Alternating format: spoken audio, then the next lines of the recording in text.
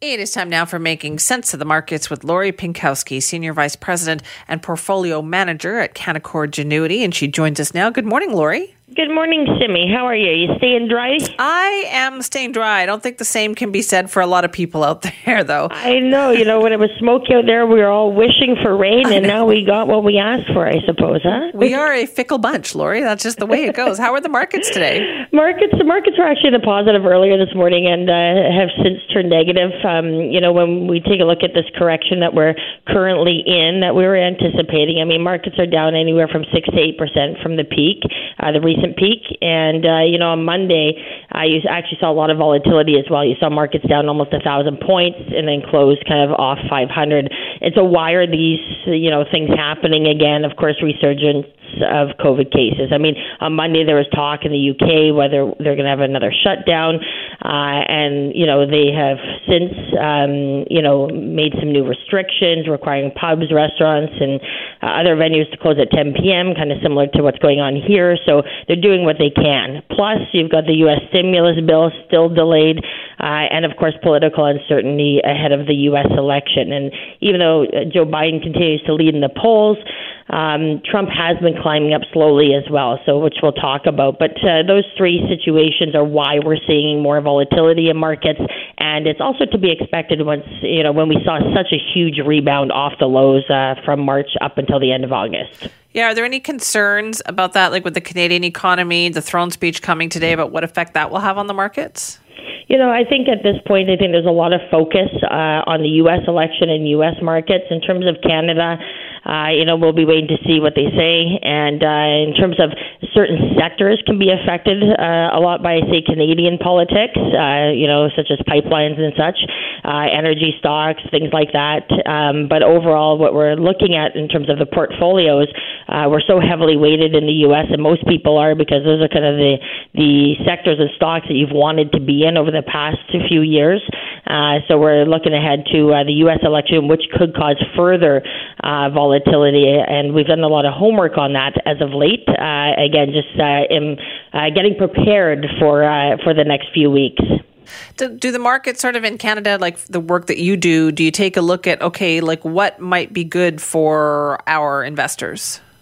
In terms of the Canadian market? Well, in terms of who wins the election, I guess. Do you look at, what might be beneficial? Yeah, for markets' sake, you always want pro-business, right? That's kind of what we're looking at, lower tax rates, all those sorts of things. So whether that's Canada or the U.S. in terms of politics, that's what we need to see.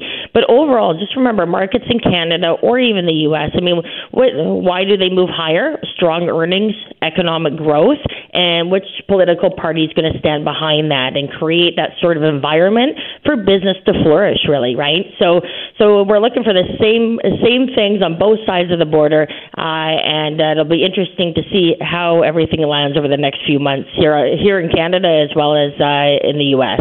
So then how does anybody really invest given the kind of uncertainty that's going on? Well, you can't predict what's going to happen with an election, but, we do have history to go and take a look at as well. And so we're looking at and I'm talking about U.S. again. If you're looking at Republicans and Democrats, there are certain sectors that will do better than others. If Trump wins, we could expect growth sectors such as technology and consumer discretionary to continue to do well due to lower tax policies. If Biden wins, you would favor defensive sectors, which and would be more negative on technology, energy, and financials due to his current views. And, the debates upcoming, that will tell us kind of where everyone stands in terms of their opinions and what they're looking at going forward. But for us, what we tend to do is, as we've talked about, is raise some cash leading into periods of uncertainty.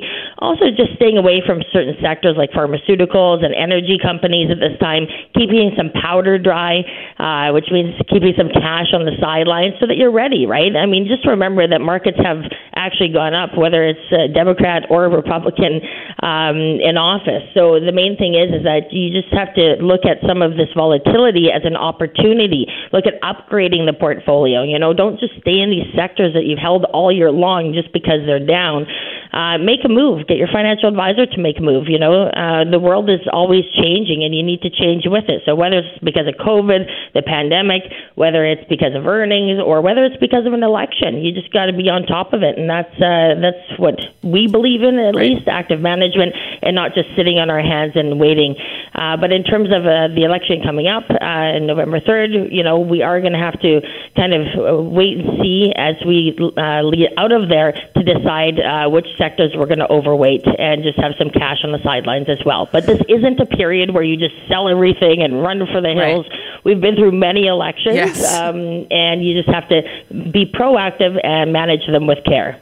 Okay, let's talk about retirement. Now, I'm a ways off from retirement. However, I do start in the back of my mind sometimes start thinking about ways in which, to start simplifying things. And I would imagine that's a big priority. It really is. When you're thinking about retirement, the idea of living a simple life with no worries comes to mind. I mean, of course, people used to dream about traveling, and that will come back at one point in time. But there are some kind of areas of advice that I have in terms of people thinking about retiring. One is you want to ensure you're with a strong portfolio manager and a team. Do your homework. You need to ensure that your portfolio can meet the minimum rates of return to meet your goals. So again, I'm speaking to people who also, are really worried about markets, and they think they have to stay in GICs for the rest of their lives. Well, you probably aren't going to meet the rates of return that you need to retire comfortably. So you need to have another plan. You also need to make sure your spouse, who doesn't deal with the finances, is comfortable with the advisor that you're dealing with. If one of you is kind of mostly dealing with the financial team, you want to make sure that there's a smooth transition in case something happens to you. I can't say that enough. Make sure you have a lower risk financial advisor who specializes in retirement portfolios. Remember, not all financial advisors are created equal, and many of them do various types of business. It's just not their forte to do retirement planning or retirement type portfolios. Just remember, one bad year or crash could change your retirement forever, so you want to make sure that you're with somebody that's qualified. Again, ensuring you're with a full-service firm. Again, I think most firms offer financial plans now. I think that's kind of the norm. But you want to make sure that, again, the advisor you're with offers that sort of thing. They all don't. You want to make sure that you can sleep at night. You want to make sure that you have a personalized financial plan, not just something the computer spits out. And consolidating your accounts as well. I think it's easier to track performance if you have all your accounts in one place. You have one captain navigating your ship, right, per se. And you can still diversify. So it doesn't mean you have all your eggs in one basket. It just means that whatever advisor you're with can diversify by using not just their own portfolios, but possibly including external managers as well. And again, clean and downsize, your lifestyle, your expenses, your debt, automate what you can do and go paperless on your statements. And of course, first and foremost, I would say is staying healthy, staying happy is really important to a good retirement. It's so interesting that you say clean and downsize, because I think people think of doing that with their stuff, like their physical belongings, but maybe not necessarily with their financial holdings. Yeah, exactly. And you want to do that as well. You just want to simplify. I mean, there's people that have come to us with, say, their retirement portfolios, and they've got some 22 different mutual funds. Well, you need to clean and downsize that as well. If you come to us and you tell us you have a bunch of debt, line of credits, things like that, yet you own other investment properties, maybe it's time to sell an investment property, pay off that line of credit so you don't have to think about it going into retirement. Again, you want to enjoy yourself. And you want to have fun during retirement. And there's ways to do that is that you don't have to worry about everything else around you in terms of your financial situation. Allow a good team to do that, and just make sure that you've got all your ducks in a row, and make sure that you have a financial plan in place. Great advice as always. Thank you, Lori. Thanks so much, Simi. Have a great day. You too. That's Lori Pinkowski, Senior Vice President and Portfolio Manager at Canaccord Genuity. Now, you can contact the Pinkowski Wealth Management Team at 604-695-LORI, or you can visit their website at pinkowski.ca.